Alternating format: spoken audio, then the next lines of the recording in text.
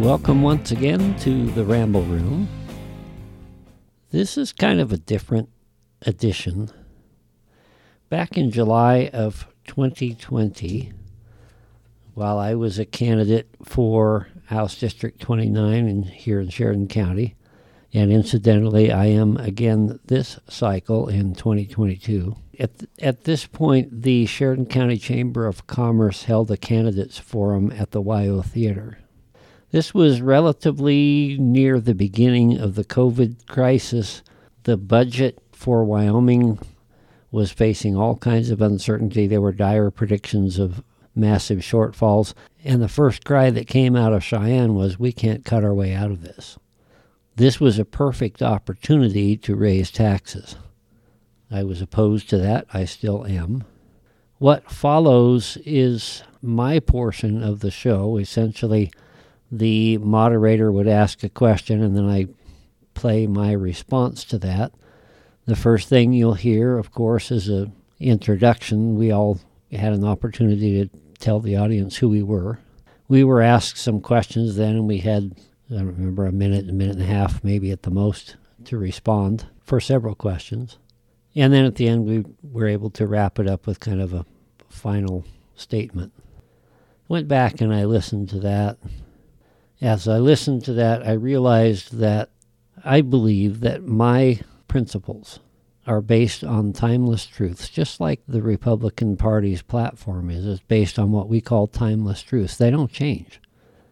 So as you listen to this, and I hope that you will, I guess my message today is, that's my story, and I'm sticking to it.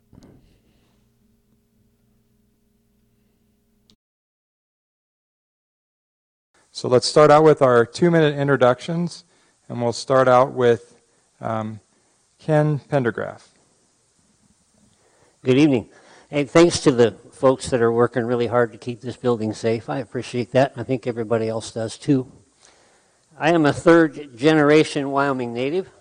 I was raised here in Sheridan. In fact, I sang right there where Mark is sitting, and the lights were even worse that night. I am a husband of 39 years. I have 3 kids and 9 grandchildren.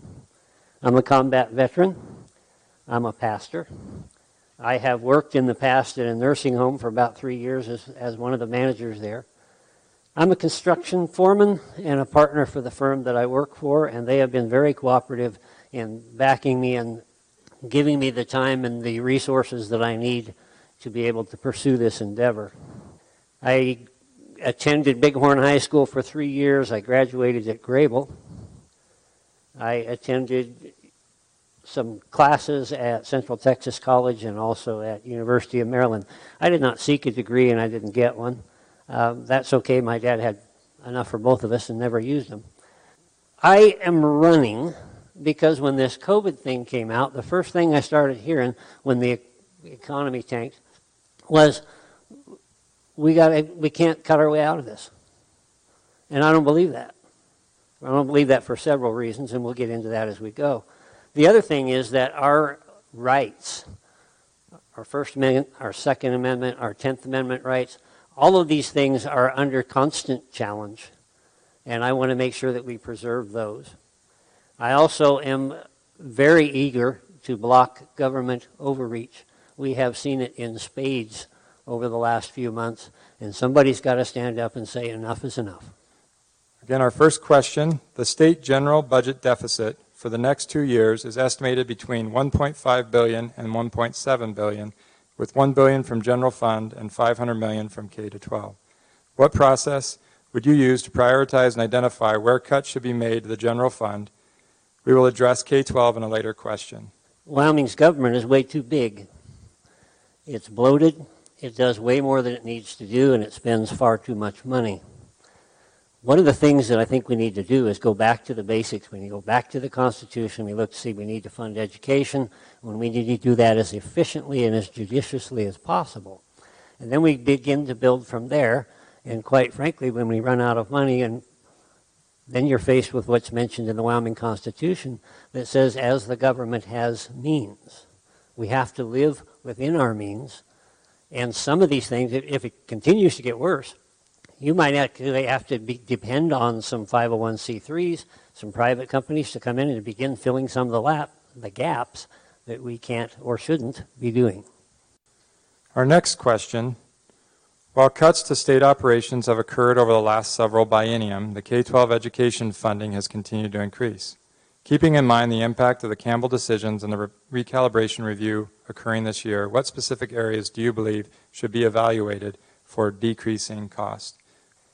6 years ago, the Wyoming education budget was about $1.2 billion. Today it's $1.8. That's a 50% increase in 6 years. It doesn't take $2 billion to educate 93,000 students. We don't want to touch the teachers. The teachers in the classrooms, that only represents about 23% of this budget. We don't need to touch that. They're doing a good job. They're well paid. They need to be protected.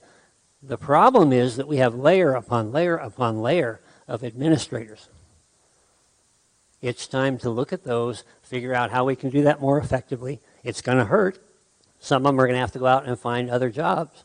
But I'm quite confident that private schools will help.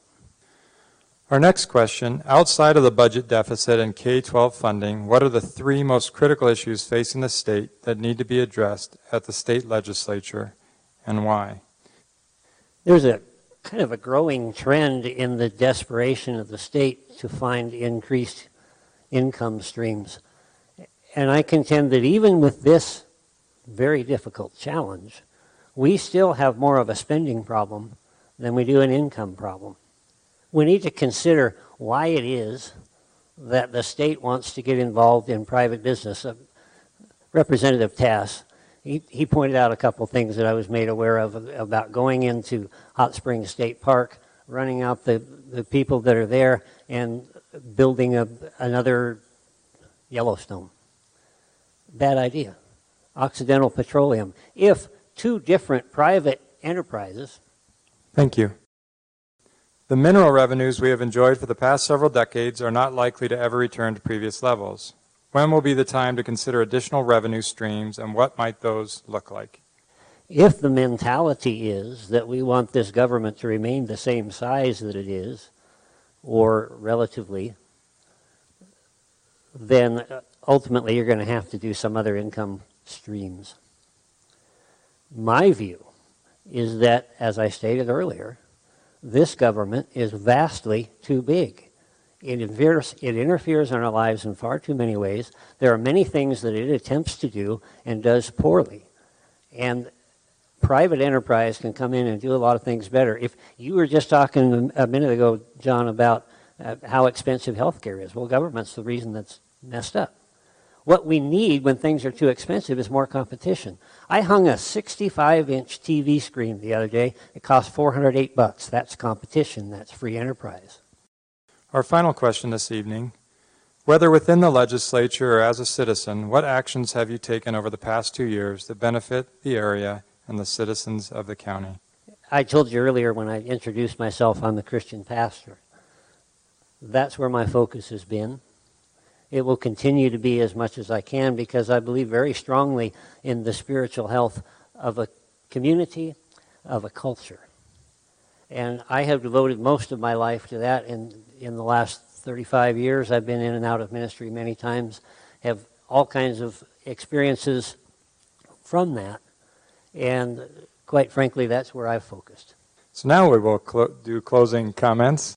One of the things I've learned in life is that all too often the urgent overwhelms the important.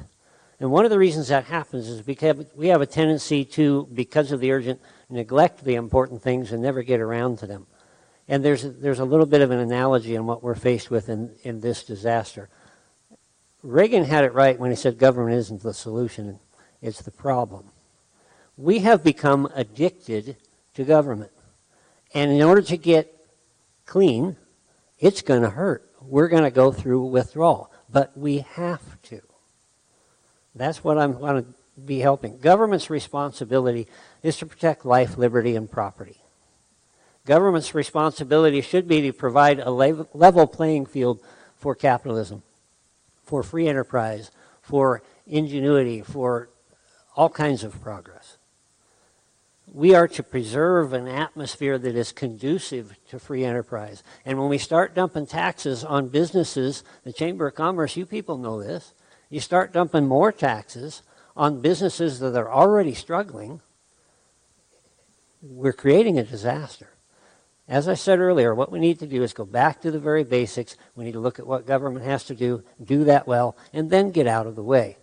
We don't have near enough time to discuss these issues, and the other part of a discussion is listening. As Representative Kinner said, I want to hear what you have to say. I talk to people every day, and some of the things that I hear, some of the concerns that I hear, we haven't even touched on right now. But we will. In these trying times, we know you have options on where to get your information, but we appreciate you and stuff. You can check us out on Podbean, Spotify, Apple Podcasts. Catch us online with crosscreekmedia.com for more Ramble Room.